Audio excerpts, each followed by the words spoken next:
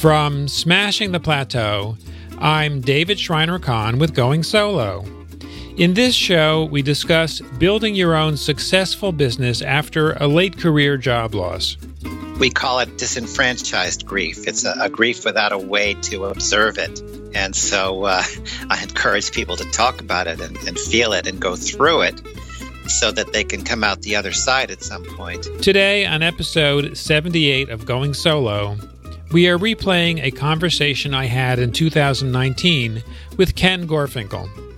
A year later, with all that COVID has done to change our lives, Ken recently shared with me that working independently has allowed him greater autonomy than if he worked for a large institution. In my discussion with Ken, we cover many topics that have become even more relevant as highly skilled professionals struggle to deal with the upheaval created by the pandemic. As a clinical psychologist with over 40 years of experience, Ken has counseled numerous individuals that have dealt with unexpected work disruptions after many years of stability. Ken himself made the transition we discuss on this show, from employment to entrepreneurship, and he offers many great tips on how to get through your shift in work, manage your finances, and practice the best mental health possible. Stay with us to hear all the details. If you'd like to share your story on Going Solo, please get in touch with me at smashingtheplateau.com. Now let's welcome Ken Gorfinkel. Ken is a clinical psychologist with over 40 years of experience caring for adults and children with chronic medical illness, mood, and anxiety disorders. With his wife, Doris Uhlendorf, he owns Common Sense Therapy, a unique private psychotherapy practice in New York. After over 25 years working at the bedside of people receiving in-hospital care for cancer, organ transplant, diabetes, congenital birth defects, and chronic pain conditions, Ken continues to provide care and support for those with ongoing needs after acute care is in the past. Ken and Doris have developed a broad referral network of psychiatric and medical providers in the New York metropolitan area, clinicians with whom they enjoy a collaborative treatment approach. Ken, welcome to the show. It's great to have you on. Thanks, David. I'm glad to be here. So, Ken, I know that in addition to your work as a clinical psychologist, you also have your own personal experience going from employment to entrepreneurship, leaving an institution, and then trying to launch and build a private practice. So I wonder if we could start by talking a little bit about your experience.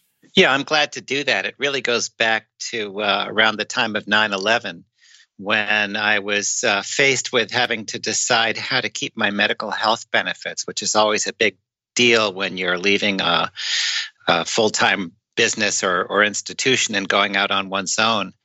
I was given the option of continuing to work at New York Presbyterian Hospital as a full-time researcher and as an academic versus going down to half-time and becoming a hospital employee and losing some of my health benefits, and most importantly, losing the academic tuition remission for my 3 children. Had I stayed, I would have been able to get free college tuition for the 3 of them. So it felt like a huge step and a huge step over a cliff financially to be taking this step.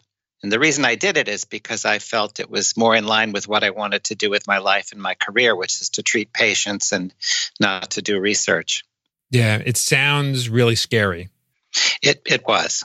And I've talked to many people on Smashing the Plateau, as well as people in audience and clients who have gone through similar transitions. I myself went through a transition from employment to entrepreneurship at a point where expenses were high, and yes, facing the loss of those would seem like great fringe benefits can be quite daunting.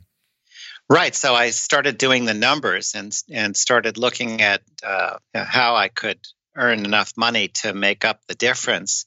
And I was lucky enough to be able to go on part-time at the hospital, keep that security and have some health benefits, and start a small private practice with my wife, Doris. And it was a way to test drive being out on my own for about 10 years. until I began to see the writing on the wall in the institution and realize I was not going to be able to stay employed forever. They were going to push me out because I cost too much or I was getting older for whatever reason. And I finally made the leap, somewhere around, I want to say 10 years ago, into full-time private practice. And at that point, Doris and I had to really kind of ramp up our understanding of common sense therapy as a business, not just as a medical or psychological service. Right. So in hindsight, you had the benefit of jumping into entrepreneurship in 2 stages. That's right. Right, where you could go a little more slowly than many people, especially those that get pushed out from employment. That's right. I did worry about a couple of things. One, would I be able to earn enough money to make up the difference? And spoiler alert, I did. The second one was I was concerned about loss of colleague contacts. I really loved working in the institution elbow to elbow with hundreds, dozens of colleagues with whom I shared the work, other psychologists and medical providers, nurses. And it's a very different world than being in a private office, with seeing one patient at a time. Yeah. So how did you deal with that? Well, what I benefited from in cutting the cord was having more control over my time. I really found it dehumanizing to punch in and punch out at the institution. I literally had to palm in and palm out with my fingerprint every day.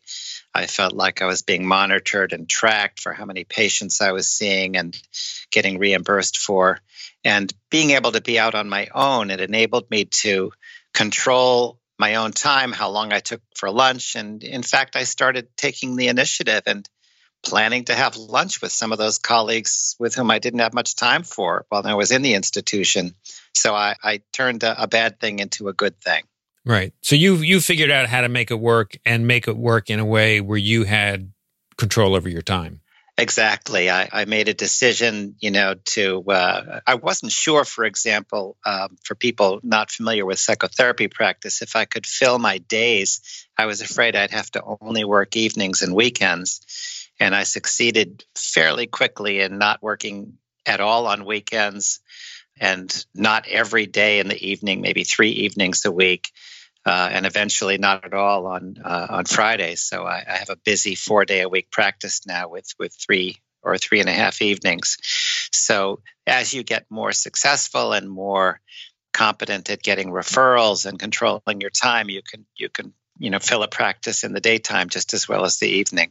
Well, congratulations on building something very successful, and it's really an example to others who are going through, particularly those that are going through an involuntary transition from employment to entrepreneurship. And I wonder if we could talk a little bit about what you've seen as a therapist with people who go through a transition where they're suddenly unemployed, particularly those folks who may be highly talented and have been employees for 20 to 30 years. So it could come as quite a shock that they walk in the office one day thinking they're going to their desk as they have for years, and instead of going to their desk, they're escorted out the door.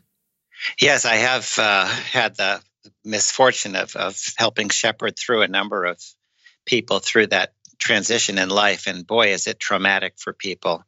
It puts people at risk for serious depression, as you might imagine, and you might also imagine that there's a lot of financial uncertainty around that step. And one of the things that comes up is, what are the person's legal rights to severance pay and continued benefits after they've been terminated? And very often the legal fight takes over for a while, just as it does sort of in an acrimonious divorce, where they're so busy fighting the legal fight, they forget to think about the sadness and the separation and the loss of identity. Do you think that one can deal with the loss of identity and the feelings that come around a separation while dealing with legal issues and the financial repercussions and everything else? Or is it better to take things in sequence? Well, it's a good question. Everybody's different. Some of the people who were able to stay in therapy with me, and I was certainly very willing to cut my fee for those people in sensitivity to their loss of income or fear of loss of income. Those who could stay in treatment, I strongly encouraged them to pay attention to the loss, not just to the fight. And one obvious way to do that is to make sure to have a chance and a way to say goodbye to the fellow employees who mattered to them. There may be some anger and sadness and resentment towards some, but usually not all. And two of the people I'm thinking of came from large organizations with hundreds of employees, and they had many very warm and strong, supportive contacts there. And oftentimes, with especially the economy doing what it does at times, where there's downsizing across whole industries, there are other colleagues who are going through the same thing. And so I've encouraged them to talk to one another, go out to lunch or dinner and support one another. Yeah. Are there, in addition to spending time saying goodbye to people with whom you do have a good relationship and spending time in discussion with peers who may be going through a similar process, are there some basic things that you think would be helpful for people to know about the fear of what they're facing, fear of the change they're going through, the loss of identity, shame, or other kinds of emotional reactions to sudden job loss, particularly for somebody who's in the second half of her or his career? Yeah, I think one of the most important things to remember and things that we work on in therapy is to realize that the very strong and deep emotional reaction that one has to that kind of loss is normal. There's nothing wrong with you. The system or your employer has failed you in a certain way. It's not quite the same as a death, but it is indeed a loss. And we are sad when we have losses. And because it's not a death, it's not something that we're socially expected to grieve for like we would if we lost a loved one. We call it disenfranchised grief. It's a grief without a way to observe it. And so I encourage people to talk about it and feel it and go through it so that they can come out the other side at some point. And only through that grief, and maybe that includes getting angry and resentful as part of a temporary process, can they begin to start a later stage, which is to plan what to do with the next stage. And by the way, a number of the people who I've met with who've gone through this were already consciously or unconsciously planning for the next stage even before they were separated from their companies. Yeah, what I often see is that for people who are in the second half of their career, they often have been thinking about, well, what would the next step be like? What would I really like to do?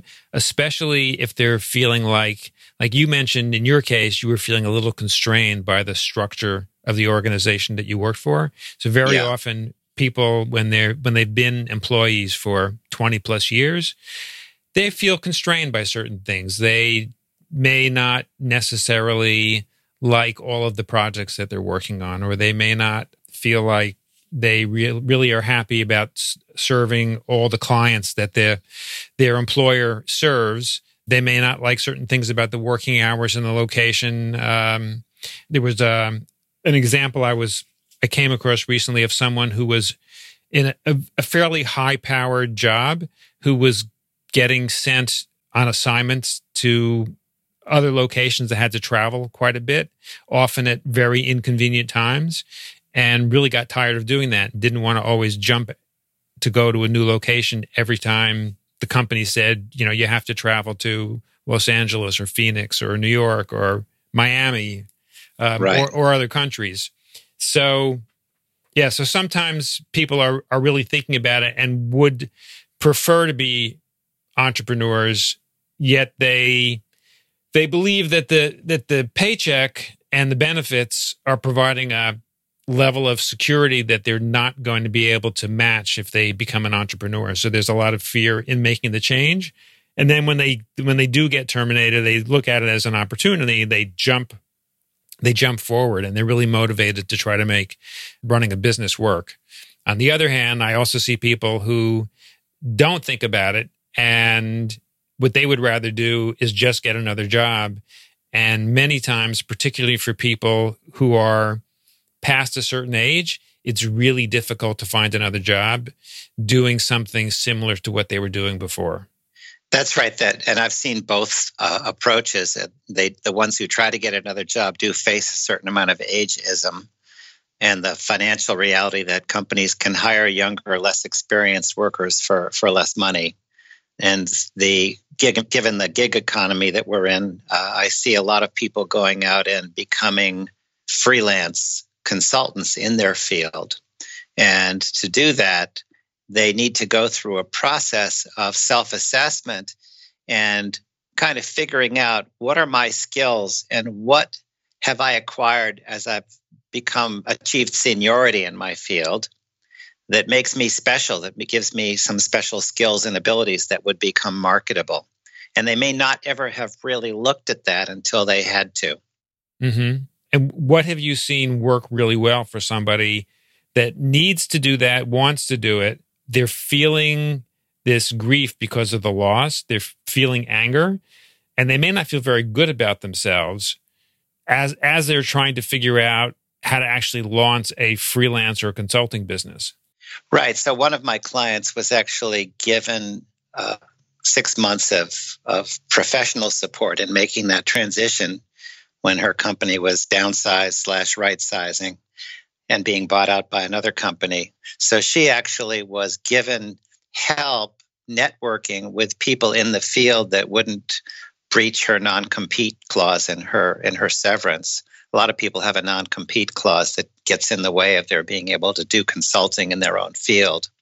And she was given help specifically in kind of naming what her skills were. And she was introduced to the art of networking, which is something that some people love to do and some people have no idea how to even begin. Yeah, particularly for people going from employment to entrepreneurship. They may not have they either may have never done business networking, or they may have a network of professional colleagues, all of whom are employees and are not in a position to refer business to them or to collaborate on pursuing business opportunities. So they need to develop a whole new network in the entrepreneurial world.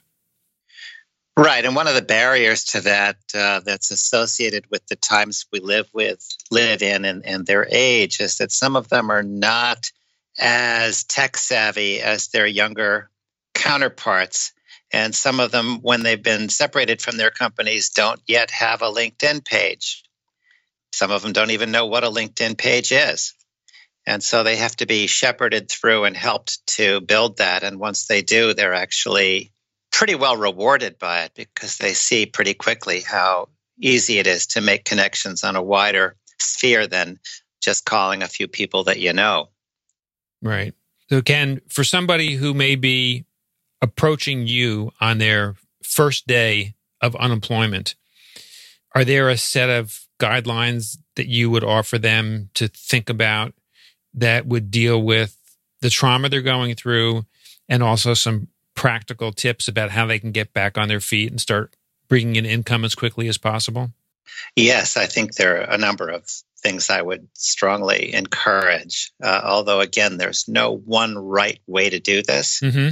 Many people really are exhausted and burnt out at this point and need to take a little time off, even though they're afraid to step away from the work for fear that they'll not be able to go back to it. But a few weeks, even a month, is sometimes a very valuable break for many people to just breathe and take in what's happened and to really think and reflect about what it means for the next step. And that relates to the second thing, which is to start thinking about and developing what you want to say. It's sort of your pre-elevator speech before you have a next step of who am I now that I don't work for so-and-so company incorporated. You know, a lot of people, and I think there's a gender aspect to this, particularly men, they want to say that, I'm a lawyer working for such and such a firm, or I'm a doctor who works in such and such a hospital. You need to be able to come to a comfort level on saying who you are and what you are. in a way that speaks well for yourself, that you can do it without coughing and choking over your words. And once you become more confident with that, it's easier to go back out into the world. And it's also kind of a test or a part of the way through the therapeutic process of dealing with the loss. The third thing would be to work on openness. If people don't really look down on you when you've been terminated from your company anywhere near as much as you look down on yourself. And people who want to keep it a secret, who are ashamed, particularly don't want to tell members of their extended family. Some people don't even tell their own children. They really suffer from that. And being open gives you a chance to express your emotions, get support, get comfort, and then eventually get support. If you put the word out that you're in that situation, a lot of people are going to step forward that you never knew were there. So those are the top things that I would think of right away. That sounds great. Are there any top resources that you think are good for people going through this? Well, aside from finding a good individual therapist, a lot of large companies have outplacement departments that are given the task of helping people make that transition. Some of the smaller companies don't have that resource. But when I have seen clients of mine use that, they've usually derived a good benefit from them because they do things like work on resumes and work on interview skills and techniques of networking. And some people really are rusty in that department. And many people, as I said before, don't have the tech savvy to put those things into operation. Yeah. But Ken, is there anything that I haven't asked you about that you think is important to touch on?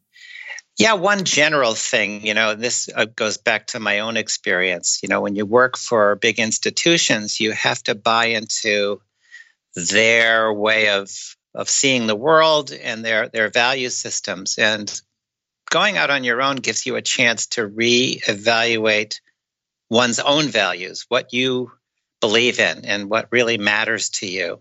And when you go out on your own, you have a chance to act on those values and do the kind of work that not only is going to pay the rent, but also that's in some way more meaningful to you or more socially conscious or more politically aware, whatever matters in your particular part of life, or perhaps that allows you more time with your family. This is a real time to evaluate who you are and what matters. Yeah, well said. Ken, if someone wants to go deeper with anything you've shared today, learn more, access any resources you may have, or get in touch with you, where would they go? They can go to my website at www.commonsensentherapy.com. Sounds great. Well, Ken, thank you so much for taking the time to join us today and share your insights, your perspective, and your experience. My guest today has been clinical psychologist Ken Gorfinkel. Thank you again, Ken, for joining us. And it's been a pleasure. Thanks a lot, David. When you visit the Going Solo website, you'll find a summary of each episode along with the links we mention on the show. Today we learned how to deal with the trauma of job loss and much more. If you'd like to share your story on Going Solo, please get in touch with me at smashingtheplateau.com. Please share this episode with friends and colleagues to help them learn how to build a successful business after a late career job loss. Thank you for taking the time to listen to our show. I'll see you on our next episode.